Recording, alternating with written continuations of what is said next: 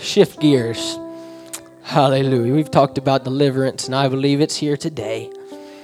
I want to take my text from Psalms 147 and verse number 3. Psalms 147 and verse number 3. Hallelujah. I'd like to say how good it is to see my buddy Demi here today. I invited him right before I left work today, and he's like, I don't know, and then he showed up. Good to see him. Can we give him a hand clap? Hallelujah. Hallelujah. Psalms 147 and 3. He healeth the broken in heart. He healeth the broken in heart, and he bindeth up their wounds. One more verse of scripture, Psalms 34, verse number 18. Psalms 34 in verse number 18. The Lord is nigh unto them that are of a broken heart, and he saveth such as be of a contrite spirit. For just a little while today, I want to talk to you on the subject, the heartbroken. The heartbroken. Can we set our Bibles down and begin to ask the Lord that he would meet us in this place today? Oh, Jesus, God, we thank you, Lord, for the Spirit that's in this place today. We ask that you would touch every broken heart. We ask that you would minister, oh God, by your Spirit. It's not by my might nor by my power, but it is by your Spirit. Lord, I ask that you would minister and touch. Oh God, I ask that you would make a way in somebody's situation.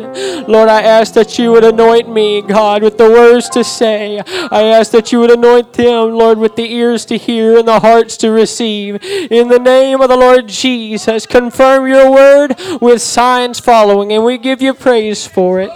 In Jesus' name. In Jesus' name. Hallelujah, hallelujah. You may be seated today. Hallelujah, hallelujah. Has anyone ever been heartbroken? I think it's pretty much unanimous. We've all been heartbroken. Maybe someone else got the job that you felt that you may have deserved, or maybe someone else got credit for something that you had done. Or here's a good one for the young people. A good one for Brother Jace. Maybe maybe there's that girl that he has a crush on, and he finds out she don't have a crush on him. It's not a good place to be. I think we've all been there before. Or maybe it's the loss of a loved one. There are many different things that it could be, but I'm pretty sure we could all say that we've all been heartbroken. And so we find that the psalmist David records that the Lord is nigh unto them that are of a broken heart, and saveth such as be of a contrite spirit, and that he healeth the brokenhearted, and he bindeth up their wounds. And we can take those words at face value, or we can really deep dive into what the psalmist David had to say, and we can look at his history. So that's what we're going to do tonight. If we go back to the book of 1 Samuel, we find a very familiar story. There's a lady by the name of Hannah. And I did not know I was going to be speaking about my girlfriend's namesake. It's not intentional. But I got a text from her today. Today is National Hannah Day. National Hannah Day, and I'm preaching about Hannah. Kind of crazy, huh? But there's a lady whose name is Hannah. She is greatly loved by her husband, Elkanah. But the Lord had shut up her womb, and she was not able to have babies. This was a disgrace to her, because in that time, that's what you wanted to be if you were a woman. You wanted to be a mother, right? But she was provoked by her adversary, the Bible says, year after year. Her adversary understood to be the other wife of Elkanah, whose name is Peninnah. I don't know if I'm saying them names right, but anyways. The Bible said that Hannah went up into the house of the Lord, and Peninnah continued to provoke her year after year about not being able to have children. Then the Bible said that Hannah began to weep. Hannah began to weep, and she could not and would not eat. That's a bad place to be. It sounds a lot like heartbreak to me. So we find her and she is heartbroken. She isn't able to have the one thing that she desired, and that is children. But she did the only thing that she could do. She began to pray. See, the power of being heartbroken is that when you're faced with a situation where you have no alternative, you begin to call on the name of the Lord. When you have nowhere else to turn, when it seems hopeless and helpless, you begin to call on the name of the Lord Jesus. You have tried every other option, but you still feel empty and you still feel unfulfilled. But in that place of heartbreak, you begin to call on the Lord. You begin to weep in His presence until something happens. See, Hannah's heart was broken, but just because it was broken didn't mean it was useless. Just because your heart is broken does not mean your heart is useless. Let me tell somebody, you're not outside of the realm of God's reach. Just because you may feel heartbroken, you may feel disappointed and let down, you're not outside of mercy and grace. He can still work on your behalf. You're still useful in His kingdom. Hallelujah. Your heart may be broken, but it sure ain't useless, baby. Hallelujah. You still have potential and purpose. Hallelujah. Hallelujah. See, when I understand this fact, when my heart is overwhelmed, when my heart is broken, when my heart is disgusted, when I feel like I want to quit and give up, lead me to the rock that is higher than I. Hallelujah. I may be overwhelmed, but I know there is a rock that is higher than I. See, the power of being heartbroken is that I know there's a rock that is higher than I. When I look around and I don't see any other alternative, I know there's a rock that is higher than I. Hallelujah. I came to speak to some heartbroken people today. You may not look like there's a way out, but I'm telling you there's a way out. Hallelujah. And it's up. It is up. It is higher than I. It is beyond what I can understand. There is a rock that is higher than I.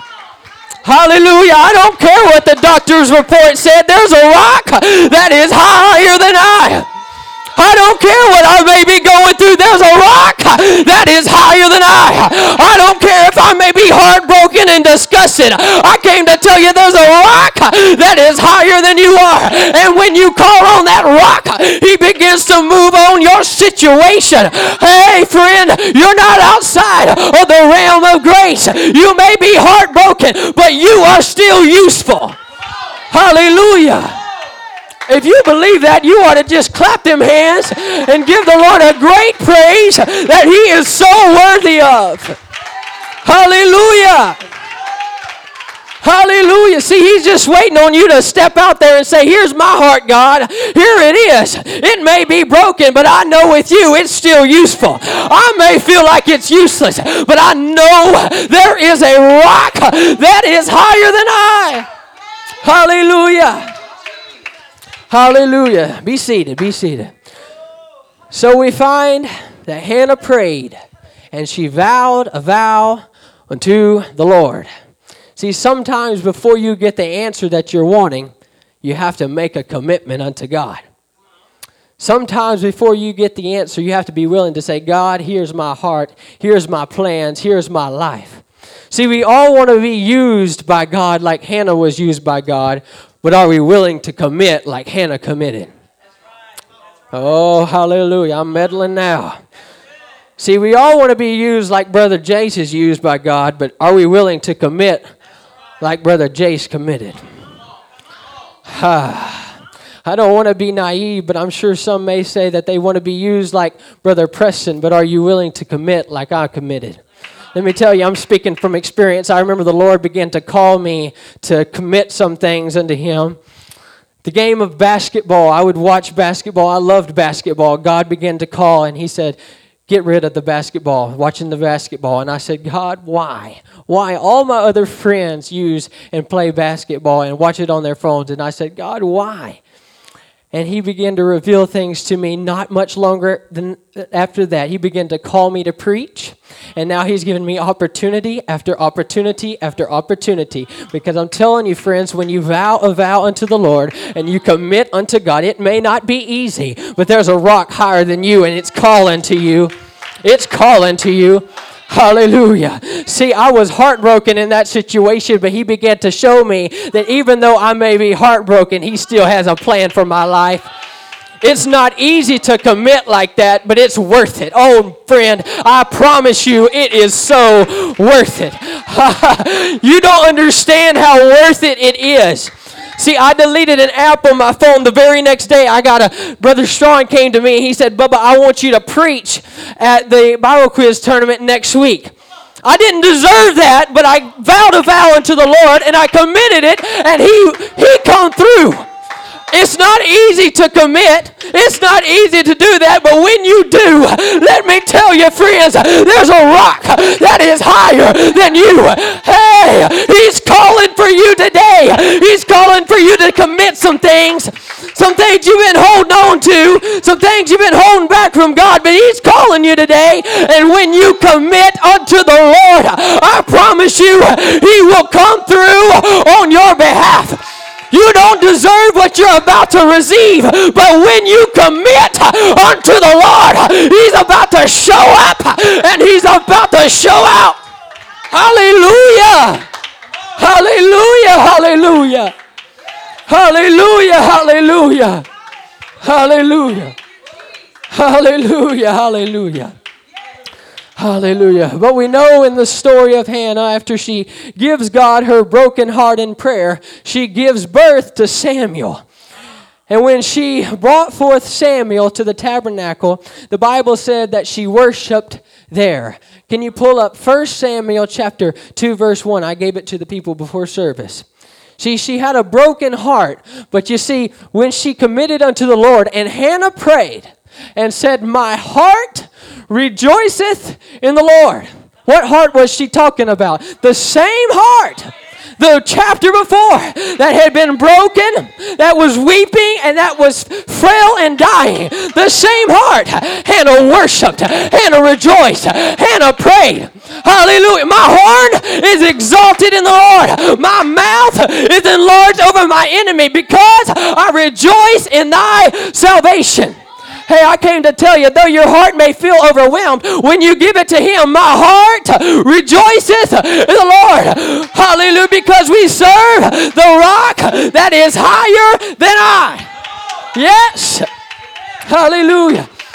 Maybe that don't do nothing for you, but the same heart that was broken, she rejoiced. Hallelujah, because she gave it to the Lord.